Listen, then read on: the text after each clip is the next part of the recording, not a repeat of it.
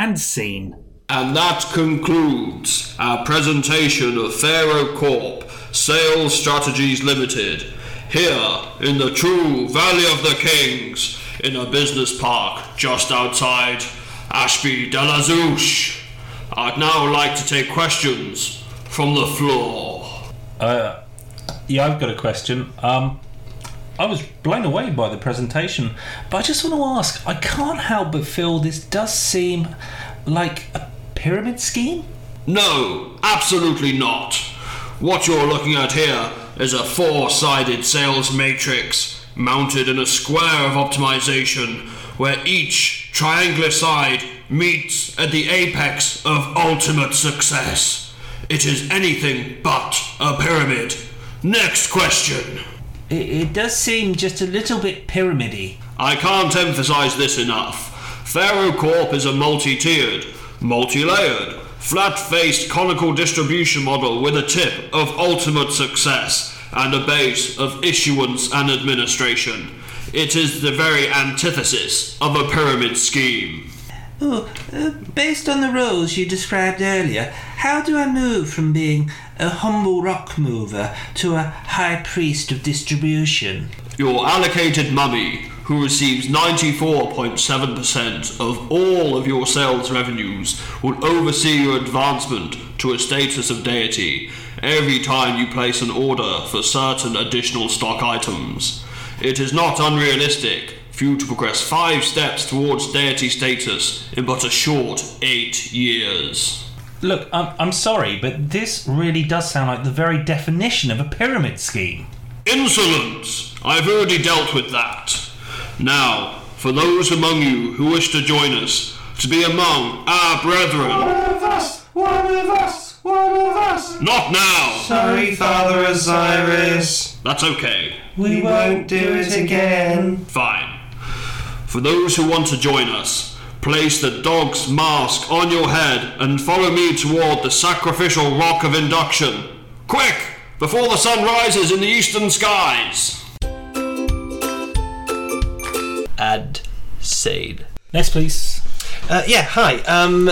So I'm still just looking up at Can I the take your board order here. now, sir? Can I take your order? Yeah, sorry, I'm just looking up. I haven't been here before. First time at Shire Fried Chicken, is it? It is, yeah. It takes some getting used to. Just basically chicken, chips and drink. So what would you like, sir? Okay, yeah, I'll have some chicken then, please. Okay, some chicken. Do you want 240 pennyweight chicken? A 240 pennyweight? Would you like 240 pennyweight of chicken?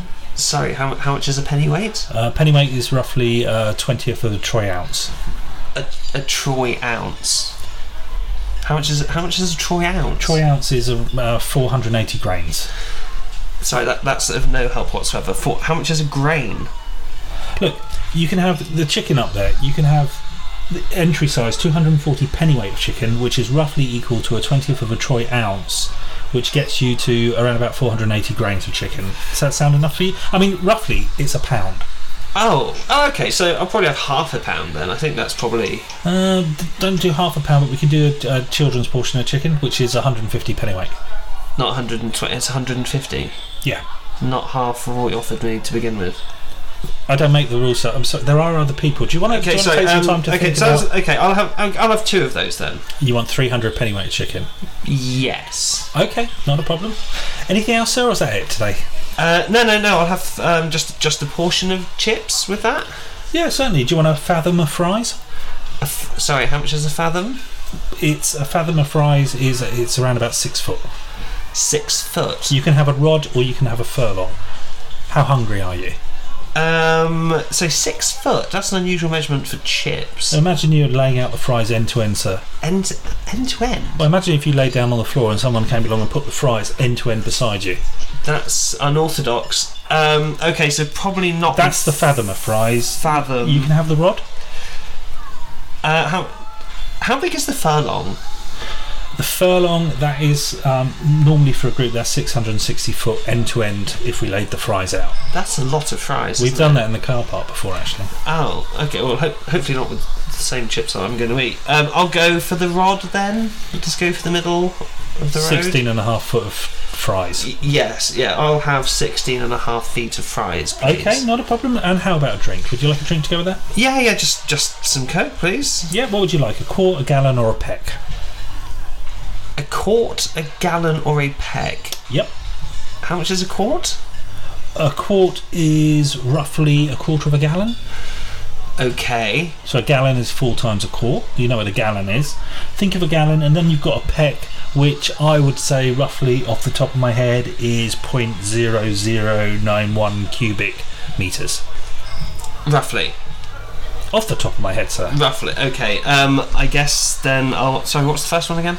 Quart. I'll have a quart of Coke then, please. Excellent. And that's it today, sir. Yeah, that's it. Thank you. Okay, thank you. Just to run that back, you want 2 small portions of chickens, medium fries, and a bottle of Coke. Perfect.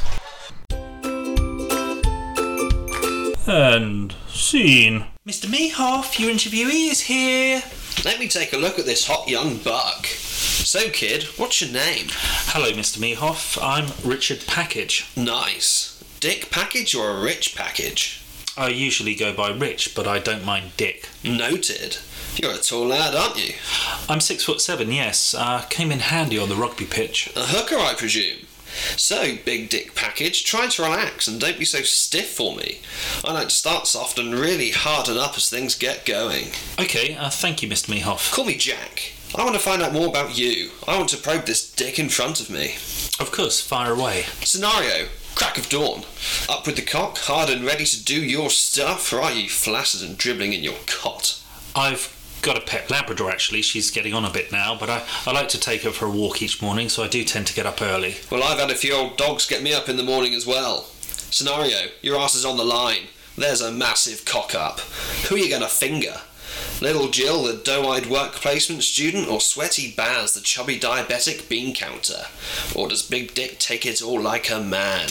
Well, ultimately, I would feel responsible for any action of my team and take full responsibilities. However, I wouldn't shy away from perhaps a stern word where needs be with the appropriate colleague. So you're not afraid of coming down hard on people under you, showing them who is boss? I see that as part of my managerial responsibilities. Great. Big Dick likes it on top. Scenario. Delegation skills. Dick's got a heavy load and it's going to be hard. Is Big Dick taking it all on himself, or is he planning on spreading his burden? Well, I'd like to have a discussion perhaps at a weekly team meeting where we could work out how best to achieve the goals. So this Dick unburdens right to their faces. No sneaking around depositing jobs behind their back. I find people like the direct approach. Agree. Give it to them right between the eyes. Scenario, Dick, oral time. Are you able to extract what you want out of your team member using just your tongue? Well, I like to think I'm an effective communicator. Enough of the competency-based questions. Previous employment. I see you worked at Coots. How did Big Dick handle large deposits? Well, the corporate governance structure demanded money laundering checks before any accounts were credited, and I see you also spent a summer working in the Lake District. I volunteered in Cockermouth. Too much information, Dick. Moving on. Now it's your turn to ask the questions. Shoot, Dick. Give it to me. So what are the office hours you operate? Well, the team get in for 9, but I want to see Dick coming first. Okay. How would you describe your managerial style? I'm anal, Dick. Always have been, always will be. My father drilled it into me at an early age. Lastly, and from my point of view, most importantly, do you have any doubts about employing me?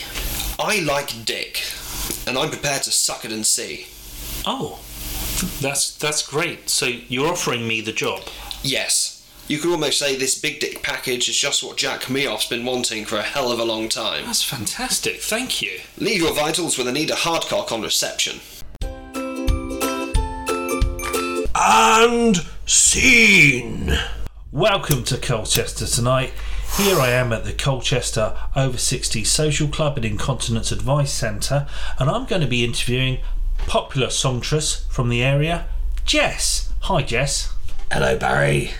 It's good to see you. Now, I know that you've got an important announcement to make to people in respect of your residency at this club over the coming fortnight. Yeah, I'm really gutted, Barry. I mean, the long and the short of it is, the show just ain't ready. I just can't go ahead. So the show can't go on? It just ain't fucking ready. Oh, okay. So you've hit some production problems. What sort of things have happened? Oh, Barry, where do I start? You know, we had everything lined up. We got a terrific set. But my backing group, Billy Bugger and the Bad Boys, Yep. they've had a serious case of a few of them are 4-0. Let's just leave it at that. I don't want to cast aspersions. And little blind boy Jenkins, is he still with them? Well, Pink Eye more than blind, but yeah, he might be. I don't like to say too much. He might be one of the reasons why they can't perform. That's terrible. And you couldn't get any other backing groups? Like I know that you did that K-Tel album a while back with the Barron Knights. No chance of them stepping into the fold? Nah. And the Wurzels? Nah, not after last time. They know why. I know, I mean, but that song, My Fingers Are Dirty, that was quite a big hit, wasn't it? Oh, they loved that down in Somerset, yeah. But it's not right for the Essex crowd. So, in respect of the set that you were hoping to do tonight for really your home crowd, what were some of the songs that you were hoping to bout out? Well, naturally, as I think my fans would expect, I was going to open with Daddy Make Me Wet. That's a ballad, isn't it? I mean, that's quite a big number. That's quite a brave one to open with. Yeah. People would normally open with an up-tempo number, but Daddy Make Me Wet, that's quite a torch song. Yeah, no, but we really like to, it sets the pace. What does your father think about that song? Oh, no, he loves it. But we then move into Go Hard or Go Home. Oh, that's going to get people up and dancing. See, it begins to make sense, doesn't it, when you feel the set as it evolves. And we go from there into 9 Inches or Nothing. Very much classic Jess territory here. Oh, yeah. I mean, that is what's known as a belter. That is known as a dance floor magnet for people. It's a floor filler for sure, Barry. And then, of course, just when people think you've peaked, we then progress again into I Am That Sort of Girl. A question answered, and one of your biggest hits. I mean, so brave of you to actually come out and admit that. Yeah. But then I was going to try with something new, you play the hit with something new, your latest song, Brown Fun. I haven't heard that one, so is that one out yet? Can anyone hear it? No, I was going to debut it tonight, but it just ain't fucking ready. Oh, that is a shame. Brown Fun, you'll have to wait until Billy Bugger and the Bad Boys can get their shit together. Well, we're going to look forward to some Brown Fun with you, Jess, I'm sure. Yeah. And then for my encore, I walk off, I get a bit of a clap, I come back on. My encore is, of course, Something Inside Me So Strong. Oh, the Labby Sifri song, Something Inside So Strong. Nah, Something Inside Me So Strong. You haven't met Winston, have you, Barry? No, I really haven't. You should. Jess, we look forward to you finally being able to perform on the stage and get the clap you so richly deserve.